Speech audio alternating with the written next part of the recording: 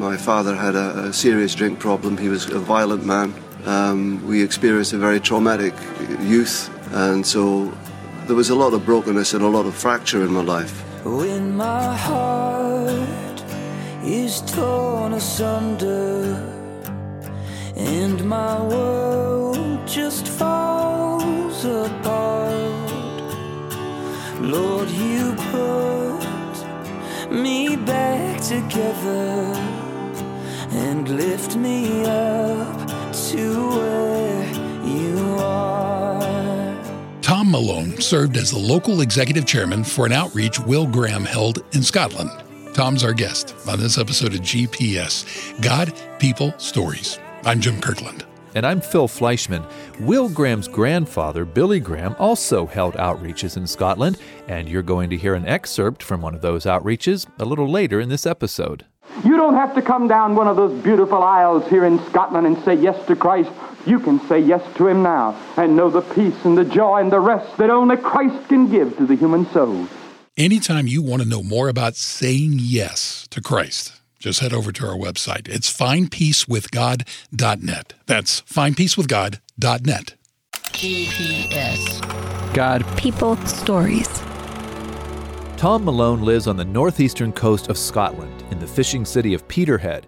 He's lived there for the last 40 years or so, but Tom spent much of his childhood in London. When I was in London, my father was a publican, so I was raised in that environment, and I was serving in pubs at a very early age. And when I left school, I continued to work in pubs and street markets. And I lived in various places, but mostly London. And I had quite a serious drink problem because I was emotionally messed up. And living in London at the age of about 21, I met my wife, Maggie, who comes from Peterhead. She'd come from Peterhead to London to do a bank telling course. And we fell in love, and after a couple of years, we decided to get married. And the plan was to stay in London. That plan changed, though, when Maggie became pregnant with their first child. She got homesick, so they moved to Peterhead, where Tom got a job in a car factory, a job he absolutely hated. It was a great place to work and great people, and it was a very good job, but I was always in working with people in public situations, in pubs and hotels and street markets. So being in a factory behind a lathe was very difficult for me. But the first year we were up here and I was working in the factory, we were living with my in-laws for about a year. And during that time, my sister-in-law, who was also living at home and who's about 18 years old or maybe younger, she got saved. And she came home one day and said she was saved. And I thought to myself, what on earth does that mean? What is saved from what? Saved by whom? Saved to what? Not only did Tom not understand what his sister-in-law meant about being saved, he didn't understand the changes he saw in her life either. There was a sense of peace and joy and just there was an aura around her that I didn't understand, but it was absolutely palpable.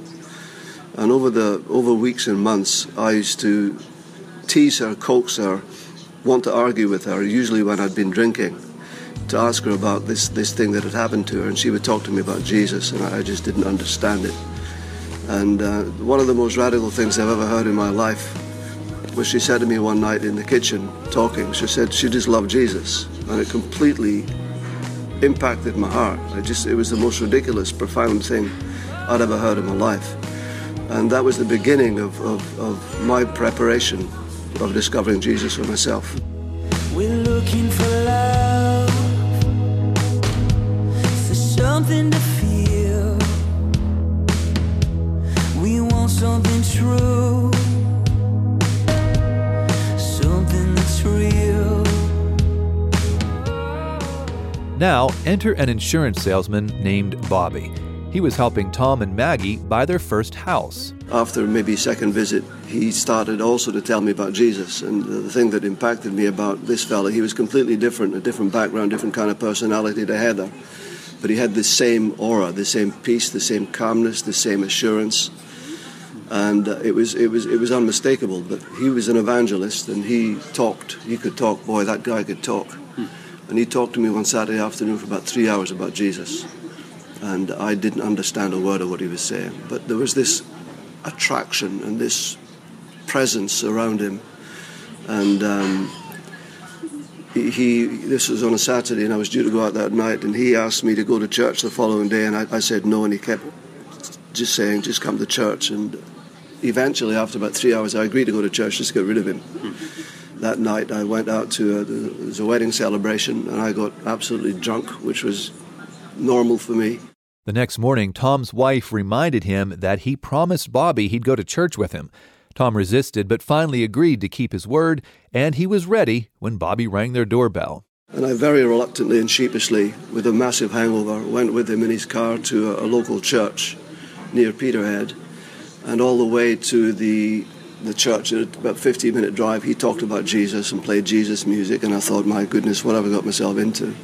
It wasn't the last time that morning that Tom would ask himself that question. And we got to the car park of the church, and I got out of the car, and there was a chap walking across the car park with a Bible the size of a suitcase and a tartan jacket, and he shouted over and waved, "Praise the Lord, brother." And I thought, my goodness gracious me, what is this?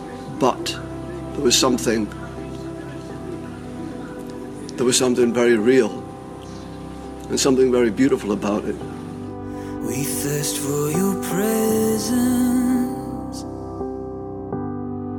Send down your rain. Here in this moment, oh holy embrace. Tom and his wife followed the man in the tartan plaid jacket into the small church. And there was maybe about 24 people, and the fellow that was walking across the car park turned out to be the pastor and the preacher, and he preached on heaven and hell. And then said to the congregation, now you have a choice. This is your choice. You choose which way do you want to go. Choose Jesus, go to heaven. Reject Jesus and go to hell. It was one of those just simple, profound gospel messages. And if you want to accept Jesus, put your hand up. And my hand shot up. It just shot up in the air. And my wife tried to pull it down and said, what are you doing? You don't know what you're doing. You don't want religion. And he then said, if you want to accept Jesus, stand up. And I stood up. Had he said, do cartwheels, I'd have done them. Had he said, do backflip, it didn't matter to me. What I was conscious of was that inside of me, I was completely changed on the spot, instantly. I just felt this awesome presence and this just sense of absolute wonder and amazement. And I just knew God. I just knew God was absolutely present and real. Spirit of God, fall upon this place. Fan every heart into a burning flame. We long for you, call upon your name. Spirit of God.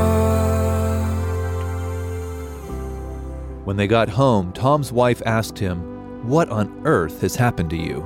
I said, sweetheart, I don't know. I said, but for the first time in my life, I feel whole.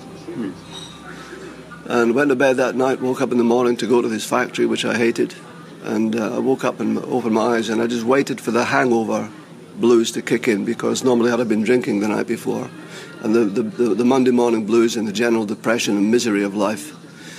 And I opened my eyes and I lay there waiting for the feelings to kick in, and they didn't. I just felt strangely, awesomely wonderful. Tom's wife didn't have the same experience he did that Sunday, but she would. She gave her life to Christ about a year later. In the meantime, though, she was watching the changes that Tom was feeling in those first few days after he accepted Christ as his Savior. Just felt this profound peace. It's really difficult to describe because so many things are Christian cliches, peace, joy, love. I didn't understand any of that language. I just felt awesomely wonderful. Then someone gave Tom a Bible. A small King James Bible, and I began to read that. I could not put it down. Did not understand a single word of it, but it just enthused me. About 3 days later, I read about the woman with the issue of blood who just touched the hem of Jesus' garment and was instantly made whole.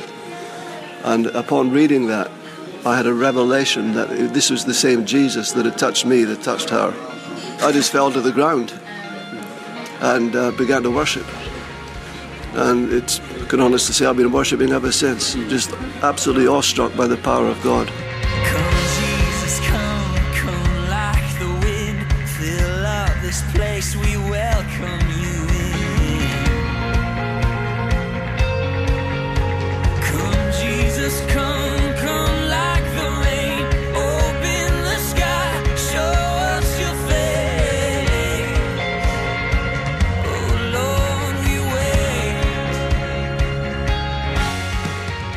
The power of God. That power will indeed completely change your life. It'll give you hope and peace and purpose. Why does God offer to do that? Because He loves you more than you can begin to imagine. We'd love to tell you more. Visit our website, please. It's findpeacewithgod.net. That's findpeacewithgod.net. Find peace with God. Tom found that. And he also found something else, something that had been all around him for years. He'll tell you what that was in just a minute. You're listening to GPS, God, People, Stories, a podcast production of the Billy Graham Evangelistic Association. Among the Puritans which came to America between 1620 and 1640, 1/5 of them were of Scottish Presbyterian persuasion. Billy Graham. What was the faith that these rugged Scots with a burr in their accent gave to America? Out of the rubble of a ritual which had accumulated upon the cold altars of a frigid church, these men revived 3 great eternal truths: the sovereignty of God, the sinfulness of man, and the saving grace of Christ. In these 3 points of divine revelation, they were all agreed. To them, Christianity was not cold, formal intellectualism, but a warm, dynamic life to be lived. Ladies and gentlemen, Jesus Christ left heaven 2,000 years ago and came to this earth and died on a cross to save us from sin. The only way to heaven is by the cross of Jesus Christ. Jesus Christ said, "I'm the way, the truth, and the life. No man cometh to the Father but by me." At this moment, you can come to know Christ. You don't have to come down one of those beautiful aisles here in Scotland and say yes to Christ. You can say yes to Him now and know the peace and the joy and the rest that only Christ can give to the human soul. That peace, joy, and rest is what chaplains from the Billy Graham Rapid Response Team are sharing with people in different parts of the U.S. Chaplains are in Northern California, where deadly wildfires have been burning. They've been in parts of Texas and Florida that were hit by hurricanes. And recently, they were in Las Vegas following the deadly mass shooting there. Yeah, at each of these deployments, the Billy Graham Rapid Response Team chaplains minister to people who are coming to terms with some kind of loss. You can learn more about these deployments at billygrahamradio.org, and then just click on What We Do at the top of the page. Again, that's billygrahamradio.org.